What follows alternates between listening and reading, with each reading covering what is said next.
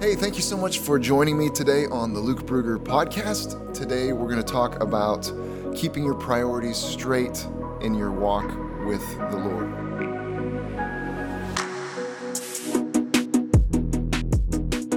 Before we jump in, just want to remind you if you would please like, subscribe, share, any of those things, all of those things would be super helpful. So thank you in advance for doing that. You know, when someone discovers God's purpose for their life, they get clear on why they're here, why God made them, what their gifts are, what their assignment is. God, what is my role in life? How do you want me to spend my life? What direction should I be running? It is so important for people to get clear on those kinds of things. And maybe at some point we can talk about some ways for you to discover your purpose or get clear on your purpose. But that's super important for people to know what God would have them do, how He wants them to be serving in the kingdom, how He wants them to be building the body of Christ. In Isaiah chapter 60, verse 1, it says, "Arise and shine, for your light has come." Arise and shine because as a result of your light coming, that's why you're to rise and shine. And it applies in this area that what allows people to rise and shine in life in part is due to getting clear, receiving light revelation on what God's plan is for their life. The Apostle Paul is a really good example of that. Paul was obviously an apostle, and he knew full well, even writing letters to the church, Paul, an apostle of the Lord Jesus Christ, called by the Lord. He knew that was his role, and knowing that allowed him to make significant impact. He was able to rise and shine as a result of his light coming.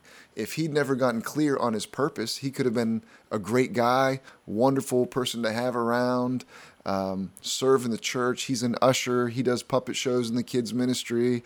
He's just an all-around nice guy. But we probably would have never heard of him. It was him discovering his purpose that allowed him to rise and shine. And it's true in your life and in my life as well. So that's super important. But as important as that is, we can never let serving the Lord in terms of bearing fruit, the things that we do, that can never supersede our love for the Lord and intimacy with the Lord and developing close relationship with Jesus. That always has to come first. In 1 Corinthians chapter 13, it starts off saying, if I can speak with the tongue of men and of angels, if I have the gift of faith, I can move mountains, or if I give to the poor, even give my body to be burned, but I don't have love, then what's the point? And so we know that's talking about if I don't have love for people, I need to love the people around me, and that's true. But it also applies to our love for the Lord. It's talking about if I serve, I'm really good at serving, I'm all in on serving, but somewhere along the lines I've lost my love for the Lord and that close relationship, then what's the point? That's what Jesus rebuked the church in Ephesus in Revelation chapter 2, that they'd lost their first love. And so we never want to fall into that category, that it's attachment to Jesus. In John chapter 15, Jesus said, "I'm the vine, you are the branch." And so we've got a responsibility as a branch.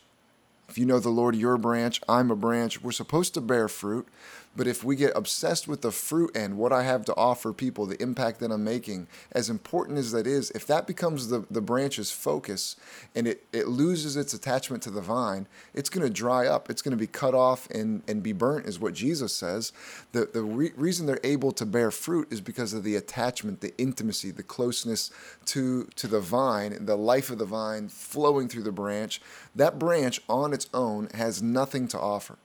It has nothing to give. All it has to offer is what it's receiving from the vine in the first place. And that's true in our lives. The only thing we have to offer is what we first receive. And the point of serving, what should be the point of serving, is to be a blessing. If your motives are pure, your role, the impact you make is to be a blessing to others. But you can only be a blessing to the level that you yourself have been blessed. That'll limit the level of blessing. How blessed are you?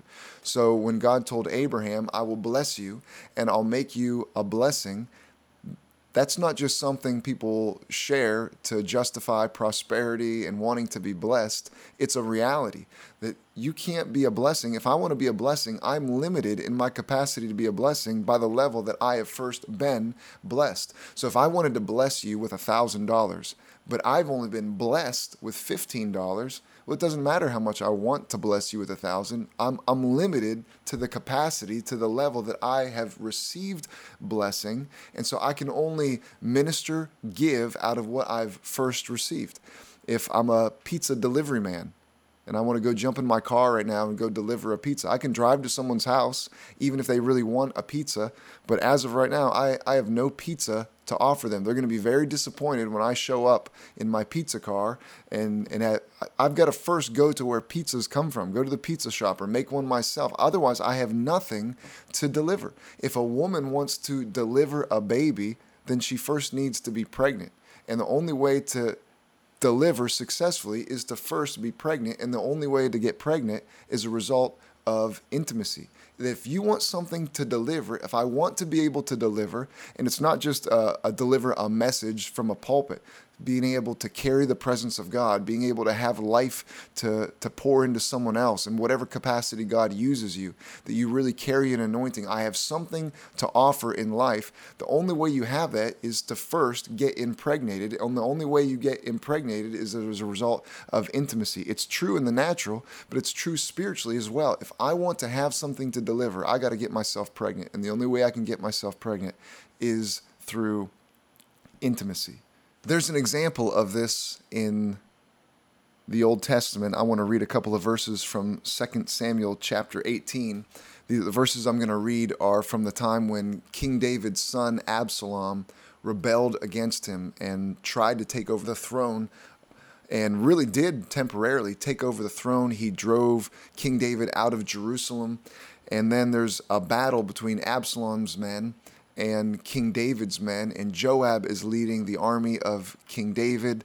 And so they're having this battle, and there's this guy named Ahimaaz who wants to be a messenger to take news back to King David. And he keeps asking Joab, can I be the runner? Can I be the messenger? And Joab keeps saying, no, not today, maybe another time. This isn't a good day for you to be a messenger. But he keeps like pestering Joab. And finally Joab says, okay. So this guy Ahimaaz runs to King David. And so I'm going to read 2 Samuel chapter 18, starting in verse 28. It says, then Ahimaaz cried out to the king, everything is all right.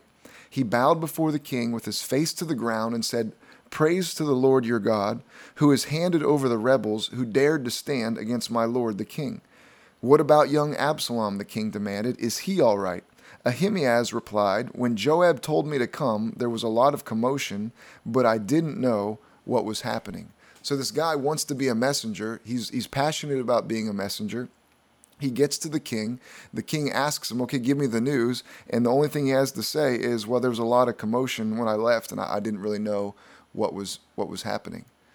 So he was passionate about being a messenger, but what he probably should have done is taken time to get clear on his message so he had something to deliver. And so just running, having a passion to run without actually taking time to get something to deliver, he got there, and really a messenger without a message is pointless. And sometimes that's what our lives can look like, that we want to be able to be a blessing to people, to the people around us. We want God to use us. We want our lives to be fruitful. We need our lives to be fruitful. That only comes about as a result of having our priorities straight. And so I want to look at a story in Luke chapter 10, starting in verse 38.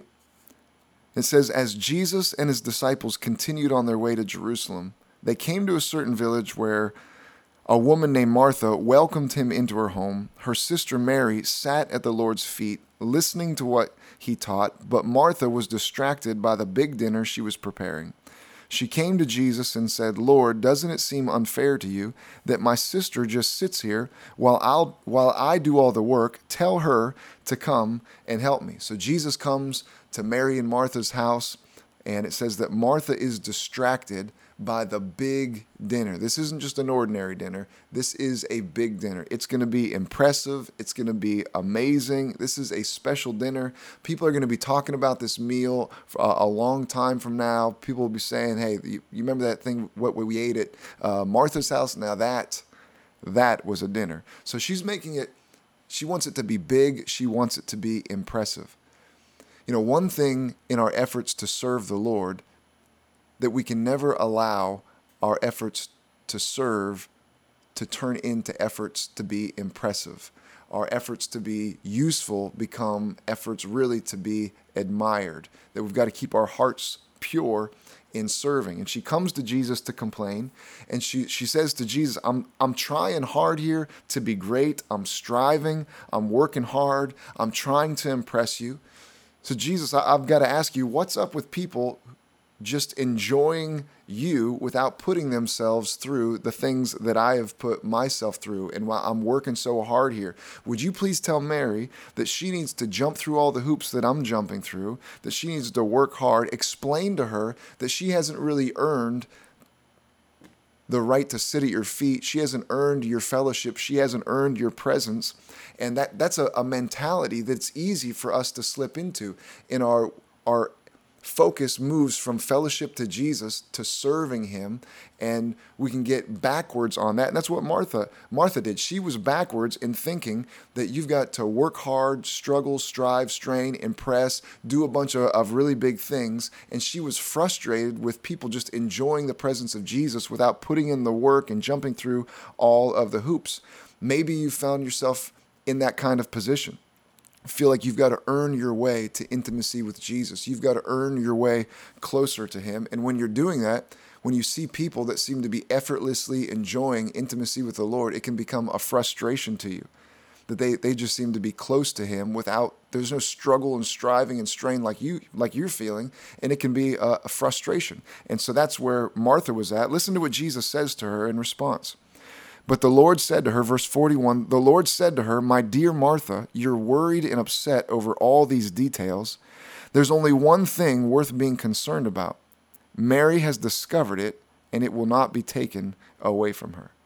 So Jesus responds to her and says, Martha, you're not just upset over this dinner. You're not just upset over Mary.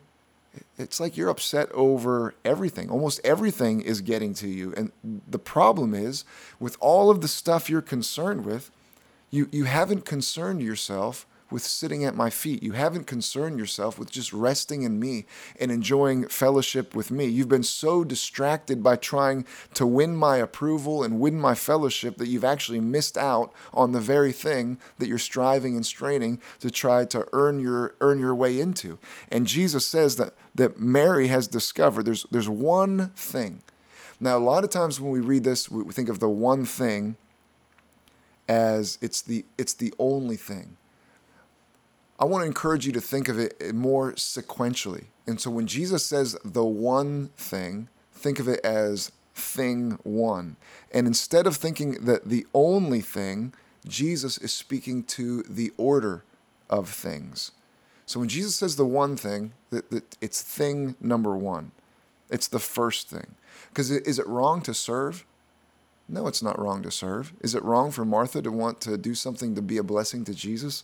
Absolutely not. There's nothing wrong with her wanting to do something great, wanting to do something that would be an act of kindness, that would nourish Jesus and the disciples. There's nothing wrong with that at all. It's just that Martha was under the impression that thing two, because there's two things primarily happening in this story. Thing two is the serving, is being a blessing. That she thought thing two led to thing one, that thing two would result in it. But if you go from 2 to 1, like we said earlier, she had things backwards. If I started counting 3, 2, 1, I'm counting backwards. And that's the way Martha was approaching it. She saw things moving backwards, that thing two, serving, striving, straining, and that it becomes striving and straining. Instead of a joy to serve, it becomes striving and straining when we get it backwards, instead of something that it's enjoyable to us. She thought that thing 2 led to thing 1, and Jesus is correcting that and saying, no, the way that it goes, 1 flows into 2, 2 doesn't flow into 1. That there's nothing wrong with serving, but thing number 1 is sitting at Jesus' feet, enjoying intimacy with him, enjoying his presence. Going back to what Jesus said to the church of Ephesus in Revelation chapter 2, when he said, you've forgotten thing 1, you forgot your first love. If you read through the letter to the church of Ephesus, he comments on their work. I've seen how hard you work. I know that you're labor. They were working and laboring. They were focusing on thing 2, and they'd forgotten the first thing, just to love the Lord. And if you remember what Jesus told the Ephesian church, what his advice to them to correct the problem was, he says, go back and do what you did at first. Go back and do the first thing. Now, I don't know what it was like for you when you first started serving the Lord, but if you can remember back, what were the first things you did when you first knew Jesus? For me, it wasn't worrying about a sermon or worrying about church stuff. I was just enjoying the fact that I knew Jesus. I was just enjoying relationship with him. I can remember my bedroom was in the basement of my parents' house, and just like getting on my knees and laying on my face and just being still, and I just wanted to sense the presence of God. I just loved knowing that God was near to me. Before all of the serving and all of that, the first thing was just my relationship with Jesus. And that grew into the second thing, a desire to serve, but we can't leave the first thing behind. When I wasn't serving the Lord, I was involved in drugs and alcohol and all that kind of stuff. And I loved to either get drunk or get high, whether it's marijuana, LSD, whatever we could get our hands on, and go sit up in the mountains, sit on the cliffs, and just enjoy being outside, enjoy the scenery, just sit and look at it. And I remember when I got saved, one of my big concerns was I was worried about if I'm going to be able to enjoy camping and going to the mountains and just being outside. I thought, well, am I going to be able to enjoy that anymore? Because the way that I enjoyed it was to get with my friends, get in an altered state of mind, and just sit there. I remember my first camping trip after I began serving the Lord. I was in Arkansas, sitting in the mountains, Ozark Mountains, on a cliff. And instead of it being a disappointment, I was so excited. I kept saying to my friends, I was amazed because I knew the one who made this beautiful scenery that I was looking at. It was even better. I was so excited. I know him. I know the one who made this. I have a relationship with the one who created all of this. It was so exciting to me just knowing the Lord. And that's the first thing. Before life got busy and you've got all kinds of stuff going on and you're serving at the church or you're trying to grow and become more impactful, that's all great. But Jesus says, go back and do the first thing. Before you were worried about any of those things, the first things you were doing in your relationship with the Lord was probably just enjoying him, enjoying the fact that you knew him, loving his presence, loving that you're forgiven and you're free. And so that's Jesus' advice to the church of Ephesus and the you and I as the church. Go back. Don't put number 2 before number 1. 1 leads to 2. Sitting at his feet, intimacy. Out of that comes serving and being fruitful. Even our prayer lives, and this is where we'll kind of wrap things up, our prayer life is like a microcosm sometimes of our relationship with the Lord. And there's different functions in prayer. Not all prayer is the same. In prayer, there's a time for making requests and obtaining promises of God. There's an element of prayer where it's warfare. There's an element of prayer where it's intercession. There's an element of prayer that we're not even talking to God. We're talking to things and situations on behalf of God. But there's also an aspect of prayer where it's about fellowship and transformation. And so sometimes as we mature in the Lord, we can think that we've moved beyond those foundational things, and you can jump right into your prayer time, and it's warfare prayer right off the bat, and you're, interceding for other people, which is great, but we've left intimacy and fellowship behind. So one key part of prayer, enjoying relationship with the Lord, fellowship and transformation. And Jesus' experience on the Mount of Transfiguration is a great example of this. If you remember the story, Jesus takes 3 of his disciples, Peter, James, and John, leaves everyone else behind. They go up on top of a mountain. Moses and Elijah show up there miraculously. And the presence of God descends. And God the Father speaks and says, "This is my Son, in whom I'm well pleased." Now, serving and ministering was obviously enormously important to Jesus. But in this moment, he's not opening any blind eyes. He's not raising any dead people. He's not preaching. He's not teaching. He's not calling anyone into the ministry. He's not battling the Pharisees. He's not telling people to stretch out a withered limb. He's up there with the Father, in the presence of the Father, and listening to the Father speak over him. Man, I love you. I'm so pleased with you. And it's in that environment that Jesus, it's the Mount of Transfiguration, because Jesus is transfigured. He's transformed in that moment of just fellowship, that moment of just intimacy with the Lord, just listening to his voice, spending time communing with him. He begins to glow. He looks different. He is illuminated, enlightened in this time of enjoying the presence of the Father. So there's an element of prayer. If you want to be changed and transfigured, one of my favorite pictures of this is just clay on a potter's wheel, just to put yourself in the hands of God and, "God, change me, mold me, shape me. Take out what needs to be taken out, Lord. Make me what you want me to be." Just those times of intimacy. So I want to encourage you in your relationship with the Lord. God wants you to be fruitful. It's important that you're fruitful, that you're doing something impactful for the kingdom. But we don't want to be like Martha and think that flows into intimacy with the Lord. It doesn't go from 2 to 1. It goes from 1 to 2. Thing one, the one thing, first thing, is to sit at his feet. Just let him speak over you. Enjoy his presence. Just to love the fact that you're his son, you're his daughter. You've been brought into the kingdom. Even with the disciples. When the disciples came back and told Jesus, "Hey man, even the demons are subject to us," they were so pumped up about ministry and their effectiveness. Jesus said, "Don't rejoice over that. Rejoice over the fact your names are written in heaven, that you've got relationship." That's the thing to be really excited about. And the other flows out. If you get it backwards, stuff starts to dry up very, very quickly. So even in your prayer life, take time not just to pray for other people and intercede. It's all important. But take time just to enjoy the fact that you have been brought into relationship. You're in the family, that you have intimacy with the Lord. Let me pray for you. Father, I thank you for each person listening, watching. God, I pray you'd speak to them from what we've shared today from your word, God, that we wouldn't be people that try to minister without first being impregnated as a result of intimacy with you. Father, that we wouldn't be messengers without a message. Lord, that we would be like Mary, taking time to sit, to listen to you, to allow you to transform us, to illuminate us, that we would be molded and shaped into your image as a result of that time in your presence. Father, that people would be able to sense, feel on us the freshness of your presence. God, that we'd walk in close fellowship and intimacy with you. And anywhere where we've gotten that out of order, Lord, we just call things back into order right now in Jesus' name. Your word says that the steps of a righteous man or righteous woman are ordered of the Lord. So bring order. What comes first? What comes second? Help us to see where things are out of order.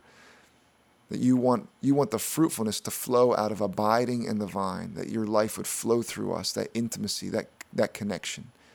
Lord, we praise you and thank you. I just speak blessing on every person that's joined us today. In Jesus' name, amen.